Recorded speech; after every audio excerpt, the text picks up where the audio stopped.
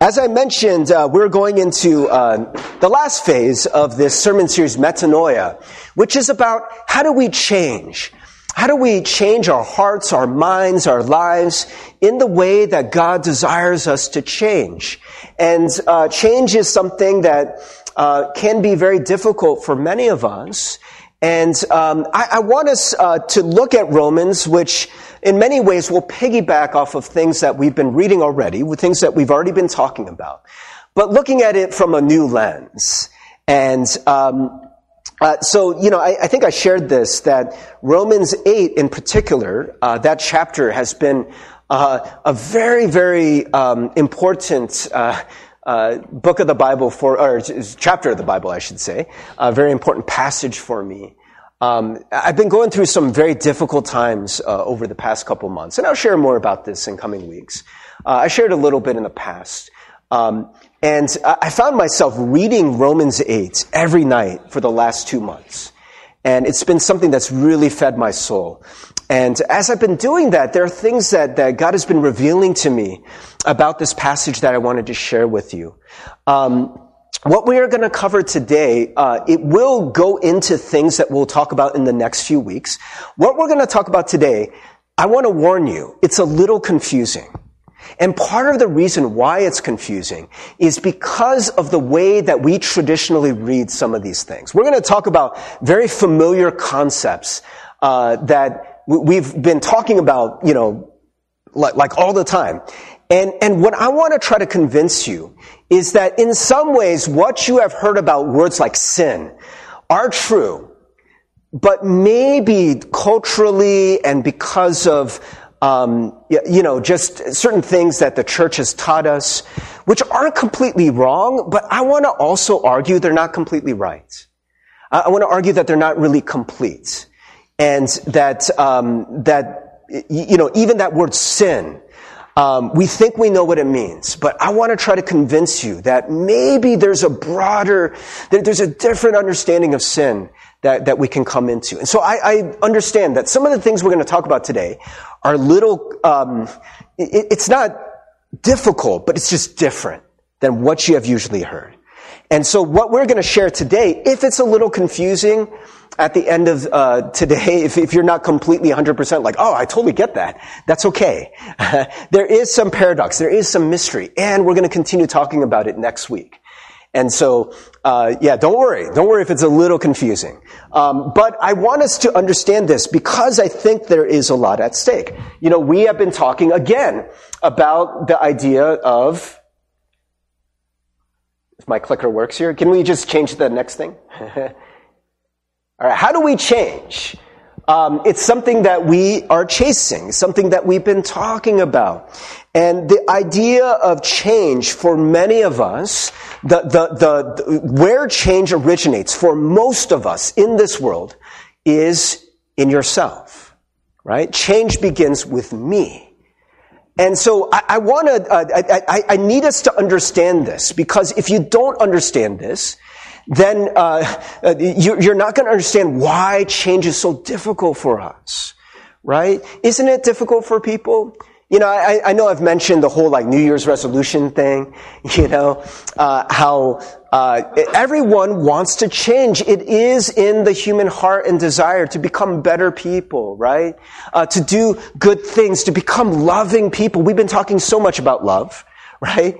And we've been talking so much about this idea of change. And maybe for many of you, even coming here every week talking about change, it's not enough to actually change you. Maybe you find yourself slipping into old patterns. There's so many people, the problem is, for many of us, we think we change by our willpower. We are the ones who decide, you know what? I want to change today, or I feel like changing today. And all the messages that you hear in this world is that you have the power to change. Now, brothers and sisters, I want to argue this a little bit, but I want to at first convince you that this is what the culture is telling you, right? So maybe you have heard that the answer to how you change is your willpower. And so we get these messages, right? You can do it. That's what that GIF keeps saying over and over. You can do it, right? If you can dream it, you can do it. The Rosie the Riveter thing, right? Yes, we can. We can do it. You know, one of the most famous advertising slogans of all time. I think that, you know, they did some like analysis of the great advertising slogans. And I think in the last, 50 years that this is considered the greatest advertising slogan of all time. Do you know what, whose slogan this is? Nike. Okay, Nike did their job. You know it. Just do it, right? And this idea, what is all of these things saying? It's saying that the power to change is within you. You can change, right? Like in my mind. So whether or not you agree with this, can you agree that this is what our culture is telling us? Yes? Yeah, right? Like this is so much of what what you hear, right? You can do it. You can do it, right? All you gotta do is set your mind on it, right? If you can dream it, you can do it. You just gotta decide, right? And so there is a great problem with this. The flip side, the dark side of this is what happens when you can't do it. What happens when you can't do it? So much judgment, right?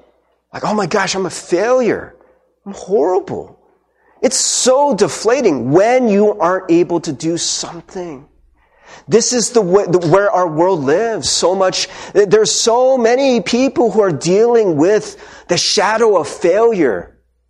You know, and so this idea of you can do it is not just that you can do it, but there is this idea of our identity, of who we are, depends on us being able to do it. Because if you can do it, but you don't do it, what does that say about you? It's not just I failed, but for many people, it becomes I am a failure. Maybe for some of you, you're trying to get into some kind of school. There's a college you've been applying to, or a special program you apply to, a graduate school program you apply to. Maybe there's a job you apply to, of any of those things, right? And so much of our world tells us you can do it, right? Anyone can do it. Anyone can set their mind to things and do certain things. And so this is the message that we hear. And so when you don't get it, it's devastating. So a show that my family likes to watch is called American Idol. You guys ever see American Idol? And American Idol is this show where it's different than some of these other singing shows because there's a show called The Voice, but The Voice, they actually select people to be on that program. So they pick people who are already good singers. Right? People who already have a following. They've been on YouTube. They already have like 50,000 followers or whatever. And they invite those already good singers to come on the show. Not American Idol. American Idol it's democracy, right? Anyone can show up and try out. Doesn't mean you're going to get in, but anyone can do it. And this is why American Idol was famous for having really bad auditions, right? Because you would get these really deluded people who are like, I'm an awesome singer, and they would get it up in front of people, and they're horrible, right? And which I think is kind of mean. It's like, why did you put them on the camera? Like, you knew they were going to be bad. You just put them on the camera just so we could laugh at them, right? But what you see in so many people is when they don't make it, they're crushed, right? Oh, I can't be the next American Idol. Oh, I'm horrible. And they're like, my dreams are crushed. And I'm like, maybe you're just not a singer. Is it that there's some, why are we so sad at rejection? There seems to be this idea that you yourself are being rejected, right? And so sometimes the judges will be like, you know what? Hey, I'm sure you're an awesome person. I'm sure you have a lot of talents and gifts. Singing isn't one of them, and just by sheer odds, out of the, tens of thousands of people who try out for this, only one person can win every year. And by the way, there's been I think 19 American Idols. I think 16 of them you've never heard of, right? So even the winner is no guarantee of success, right? Even the winner is no guarantee that you're going to become a famous singer. But most people, they interpret not being able to do something as I am a failure. Does this make sense, brothers and sisters? I want you to understand how tied this concept of feeling like you should be able to do something. So when you aren't able to, it feels like a fundamental rejection of who you are. But this is just the reality. Not all of us are going to be American Idols, right? You know that, right? Not all of us are going to be doctors. Not all of us are going to be NBA players. I mean, for a while, I really like basketball. And there was a time where maybe I had that dream. But I'm 5'5.5" on a good day. I'm not going to be an NBA player. I'm sorry, right? I wish. But the idea, if you can dream it, you can do it. It's not true. Not completely, right? Does that make sense? Maybe some people are like, Pastor Steve is such a downer, right? It's just reality though, right? But that is not what the world tells you. The world doesn't tell you that you can do everything, that you can't do everything. The world tells you that if you just want it enough, if you just believe in it enough, if you just believe in yourself, then you can do it. So the inverse is also true. If you don't believe in yourself enough, if you don't get it, well, that means that you're a failure, right? Does that make sense? Yeah? Okay, so having established all of that then, so brothers and sisters, let's go into the scripture, because what the scripture will teach us about what we are able to do and not able to do, I think is different than what the world tells you. And I think that there is a reality that all of us are under. And it is the reality of flesh and the reality of sin. So verse 14, it says, "For we know that the law is spiritual, but I am of the flesh, sold under sin." Now, for the purposes of today, the way I'm going to talk about law. So law is, of course, the law of God, right?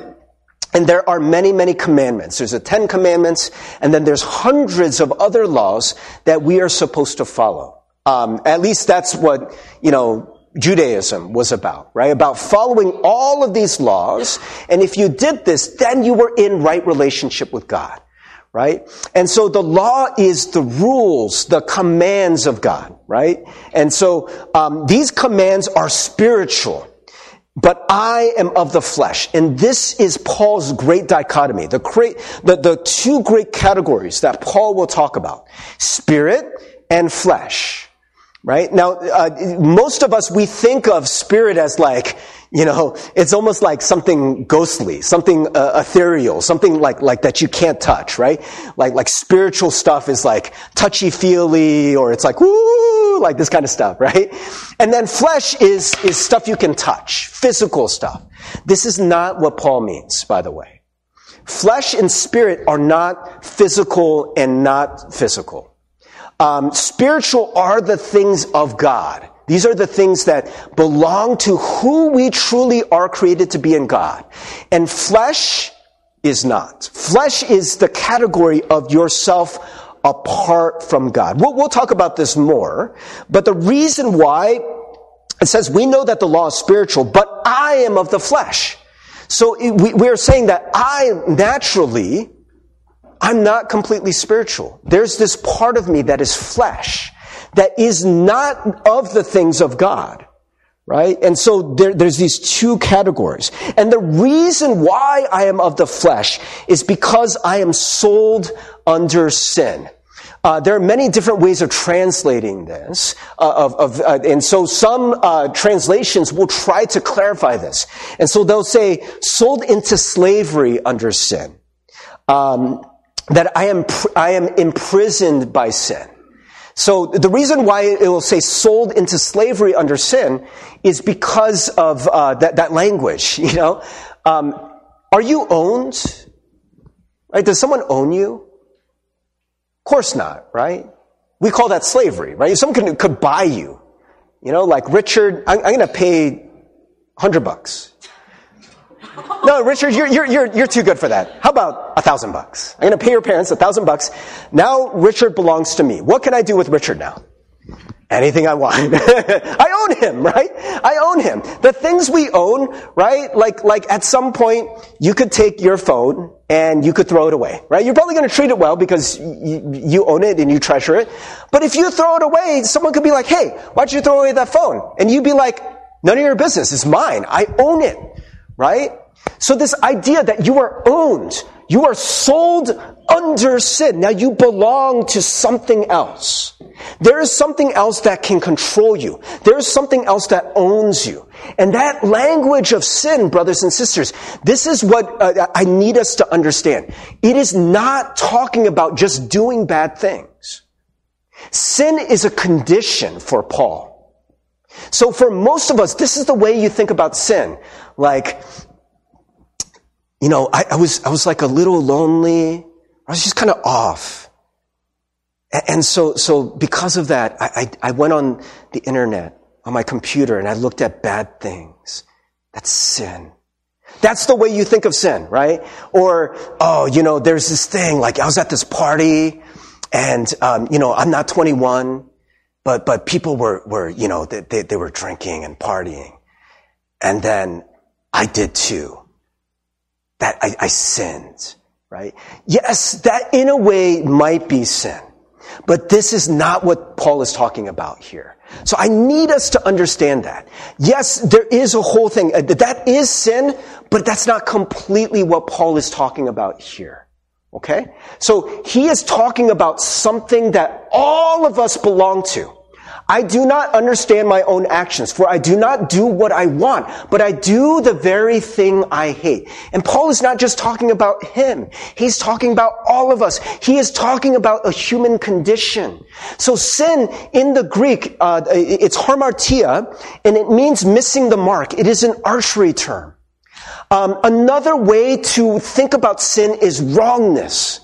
It's a state where you are not where you should be. So thinking about the word righteousness, which appears in Scripture so much, and I know righteousness has its own set of, people think they know what righteousness means. It gets a bad rap, so I like to call it rightness better. So if rightness is who you are supposed to be in God, to be like Jesus, to be a whole person, right? There's that Hebrew concept, shalom. If you are in right relationship, if you are the way you are supposed to be, a whole human being, you're righteous, right? So sin is the opposite of that. It's wrongness, right? It's a human condition more than it is individual action. If you don't believe me, let's take a look, right? So a lot of Romans is trying to convince you of this.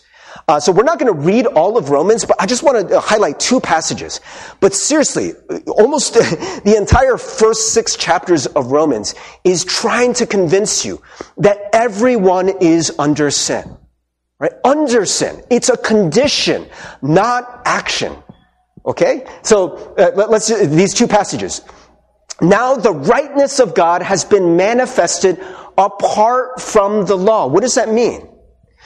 Your rightness, that status of being right, of being whole, it's manifested apart from the law. What is the law, brothers and sisters? The law are those commands, right? It's that idea of you can do something and then that makes you right. This is the way most of traditional religion, not just Judaism, but to be honest, I think a lot of the church operates this way. You can become a right person if you do right actions. That's the law. Does that make sense? So if you don't do bad things, right? If you don't cheat on your taxes, if you are honest, if you don't kill people, if you don't murder people, right? If you don't do any of these bad things and you instead live a perfect life, then you are righteous. Does that make sense? That's the way most traditional religions work. That's the way that Judaism works. But I think oftentimes that's the way Christianity works. Why? How do I know this? Because when you don't do right actions, we feel so guilty. We feel so bad, right? We feel so much shame. Oh, I shouldn't have done that. Oh, what's wrong with me? right? It's very similar to the feeling you have when you fail. When you don't get that job, when you don't get into that school, there's something wrong. I'm supposed to be able to do it. You can do it. Yes, you can do it. But I didn't. I didn't measure up. But Paul is saying something very radical. Righteousness is manifested apart from the law now. It has nothing to do with you being able to fulfill commands and rules and regulations. Does that make sense? Although the law and the prophets bear witness to it, the righteousness of God through faith in Jesus Christ, and by the way, that actually doesn't say through faith in Jesus Christ. Okay, so this is going to be kind of confusing. It actually says through the faith of Jesus Christ. Why do we change that? How does righteousness come? You are righteous. Why? Simply because of one reason. Why? Because Jesus was faithful. He was the only one who's able to be faithful. The faithfulness of Jesus Christ is why you are in right relationship with God. But you know what we do? We change it. We're like, that's just, you know what? That's a little too abstract. I need to do something. So what do I need to do? I need to have faith.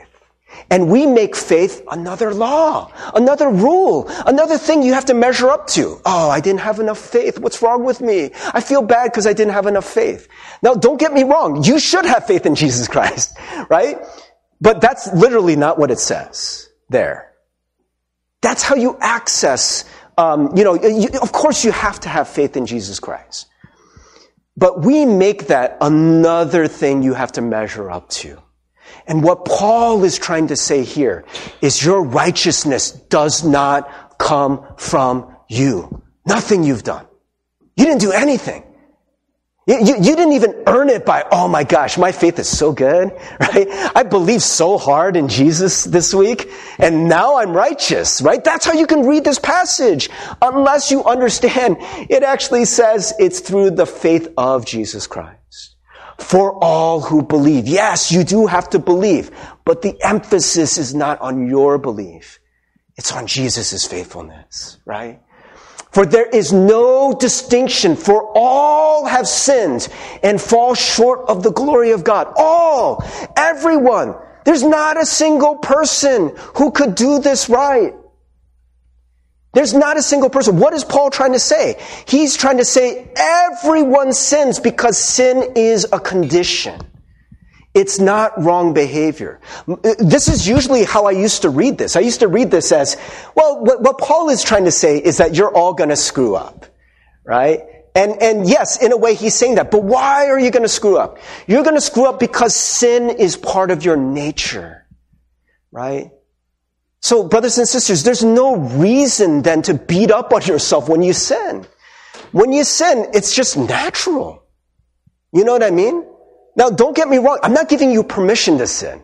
And actually, Paul spends a lot of time on trying to emphasize, I'm not trying to give you permission to sin, right?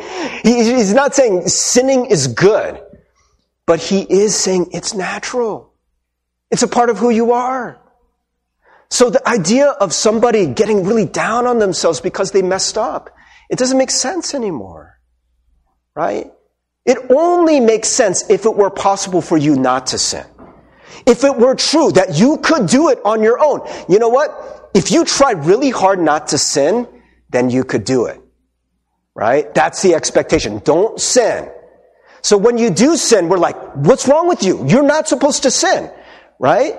But Paul is saying, it's inevitable. You're going to screw up. You're going to mess up, right? Just to emphasize the point, another passage, 5:12. Therefore, just as sin came into the world through one man, and death through sin, and so death spread to all men and women because all sinned. And it's going to say that life comes through one man too. The one man that sin came through was Adam. Why Adam? Because he's the first man, right? He's the first human being. It came through Adam, and so it's like a hereditary disease. Everyone inherits sin. There's not a single person. Sin came into the world through one man, and death through sin. And so death spread to all men and women because all sin. Everybody sins, right?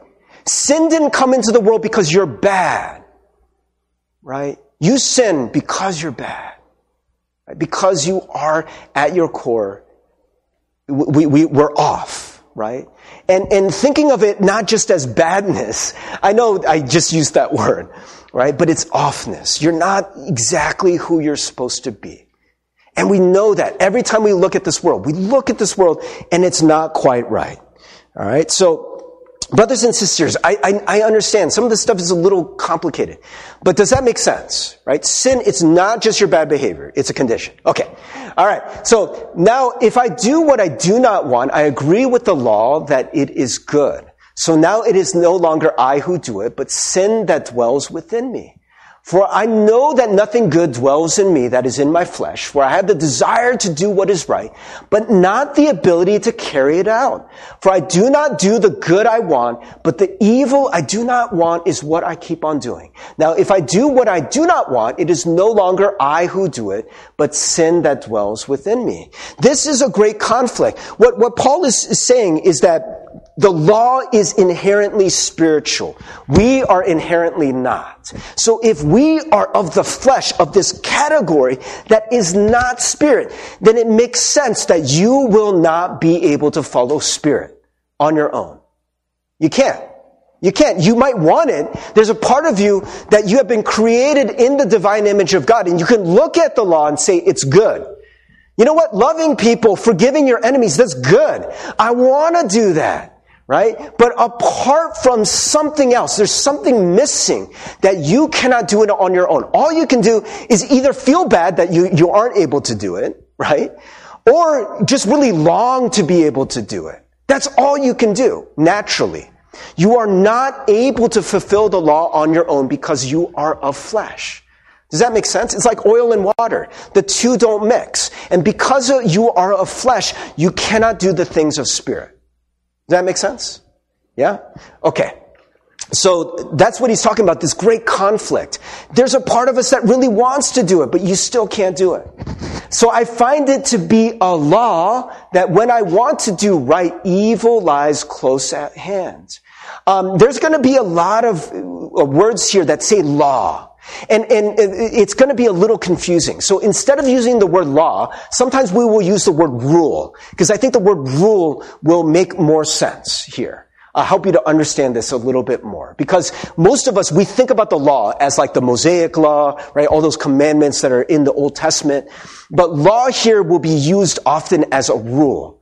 For I delight in the law of God in my inner being, but I see in my members another rule, waging war against the rule of my mind and making me captive to the rule of sin that dwells in my members. Okay? So if you see that, what it's saying is that I might delight in the law of God. I want to do right things in my innermost being, but there are parts of me that are ruled by something else. A law, a compulsion that's telling me, you know what, do this instead, right? So there's a compulsion that is waging war against the law of my mind. So my mind might be trying to guide me in a certain direction and say, do this. But there's another law that causes me to do something different, right? If any of you have, thought to yourself, you know what, I should do my homework right now. I should do my homework right now. You know what? It's good to do my homework. And then what do you do for the next 2 hours? You're on Facebook, right? You're watching YouTube videos of cats, right? Then you understand this, right? You understand that there's a part of you that might want to do something, but for whatever reason, there's other parts of you that fight against that. Does that make sense? Right? Any of you try to diet, right? And you're like, don't eat the ice cream sundae, eat the broccoli instead. But before you know it, you're eating the ice cream sundae, right? There's so many ways that we can look at this, but what it's saying is that you are not able to always follow what your mind wants to do, right? And so it says, wretched man that I am, who will deliver me from this body of death? So what Paul is finding, or the person who wrote Romans, so it's probably Paul. So I want to read this in the Message, because I think this will give you more an idea of what we are trying to say, of what all of this is pointing to. It says, it happens so regularly that it's predictable. The moment I decide to do good, sin is there to trip me up. I truly delight in God's commands, but it's pretty obvious that not all of me joins in that delight. Parts of me covertly rebel, and just when I least expect it, they take charge. I've tried everything and nothing helps. I'm at the end of my rope. Is there no one who can do anything for me? Isn't that the real question? Brothers and sisters, you will never come to the place where you can change until you come to the end of your rope, as it says here. The end of your rope is the realization that you cannot do good on your own. You're just not that good. You can't change on your own. We're not capable of doing it. This is a lot of the illusion of religion. There's a song, we're not singing it today, but it's called Simple Gospel. Do you guys know that song? It's like, what is the line about religion? It's like this line of, like I'm giving up all of my religion, something like that. You know, and oftentimes when I sing that song, it makes me very uncomfortable because I'm like, wait, we're all singing here in church together that we're giving up our religion, right? What does that mean? I think what they're talking about is not that you're giving up faith, not that you're giving up Christianity, but you're giving up this idea of faith that I can measure up to something by my efforts, by fulfilling laws, by doing the right thing. And then somehow I can change. I can be good by following laws. This is why most of us, when we hear the things that Jesus says, for many of us, it doesn't really do anything for us. It doesn't really mean much. Because a lot of us, we're like, okay, that sounds good, but I know I'm not going to be able to do that. When we went over the entire Sermon on the Mount, and you hear about these things that are saying like, you know what? Moses said, don't kill somebody. But I say, if you're even angry with a brother, then you've already committed sin. Right? Moses said, don't commit adultery. But I say, Jesus says, that if you lust after a woman in your heart, that you've already, in a way, committed adultery with her. Right? To even have those lustful thoughts. And what many of us, we hear that as, is, oh my gosh, you have to try even harder. You gotta try even harder. Just try really, really hard.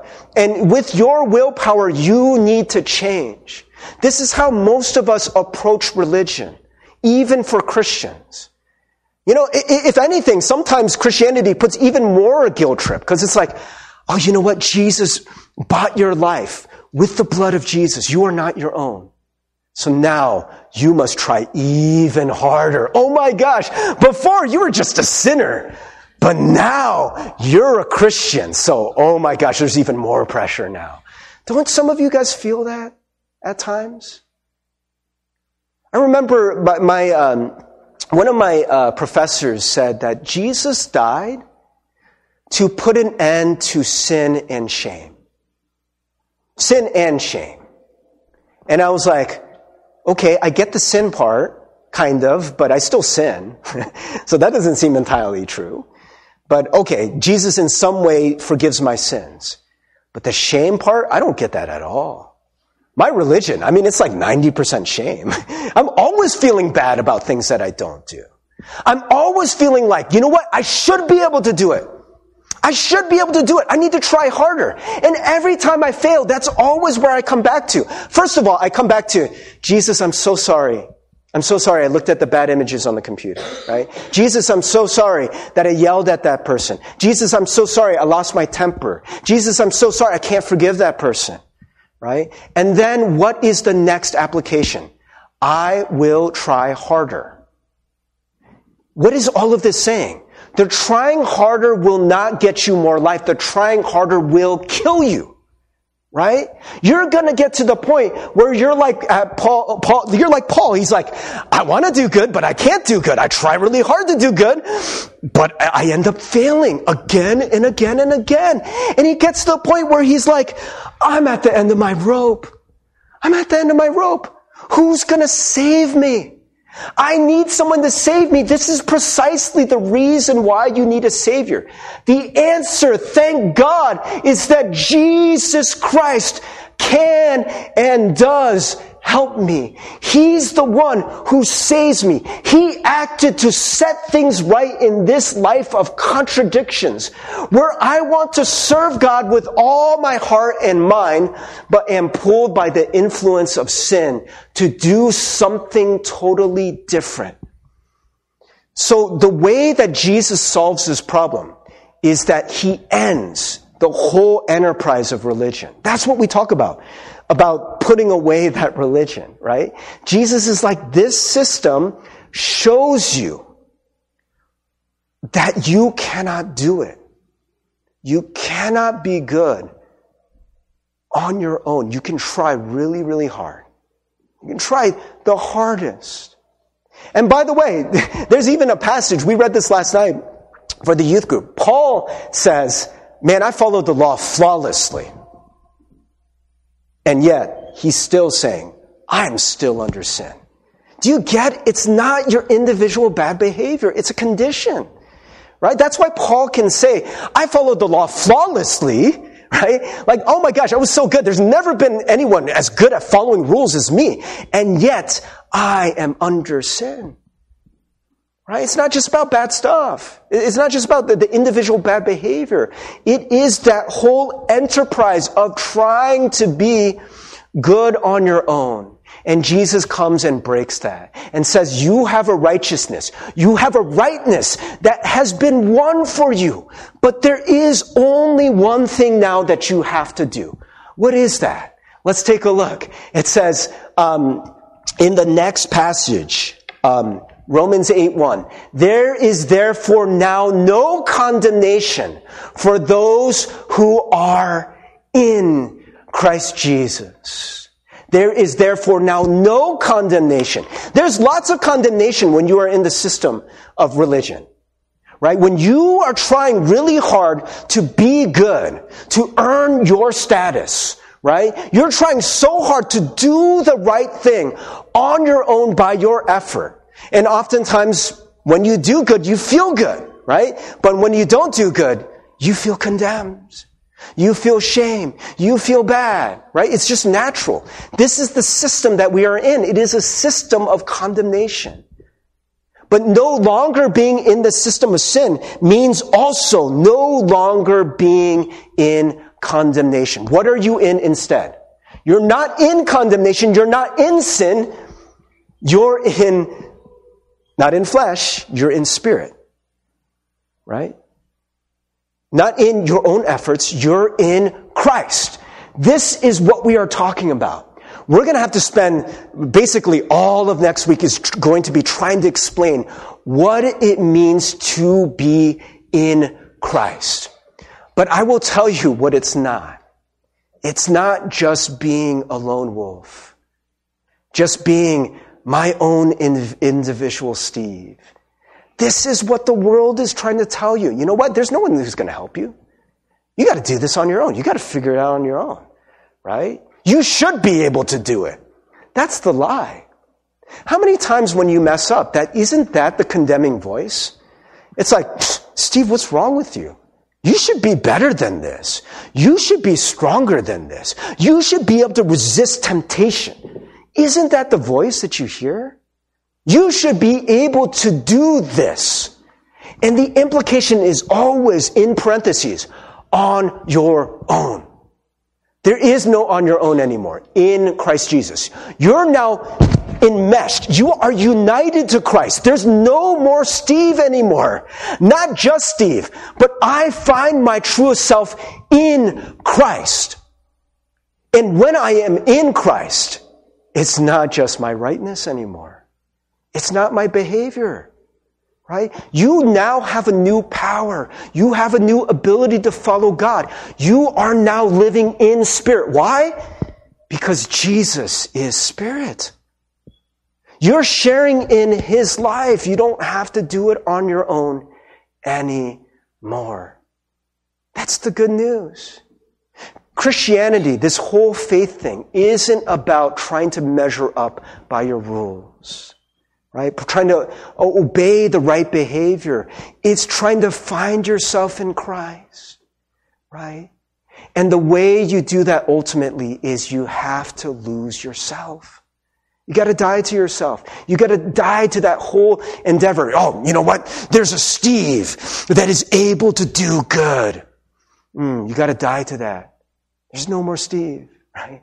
I got to give up that whole enterprise. I got to just let it down. Do you see this picture? This guy who, he just surrenders, right?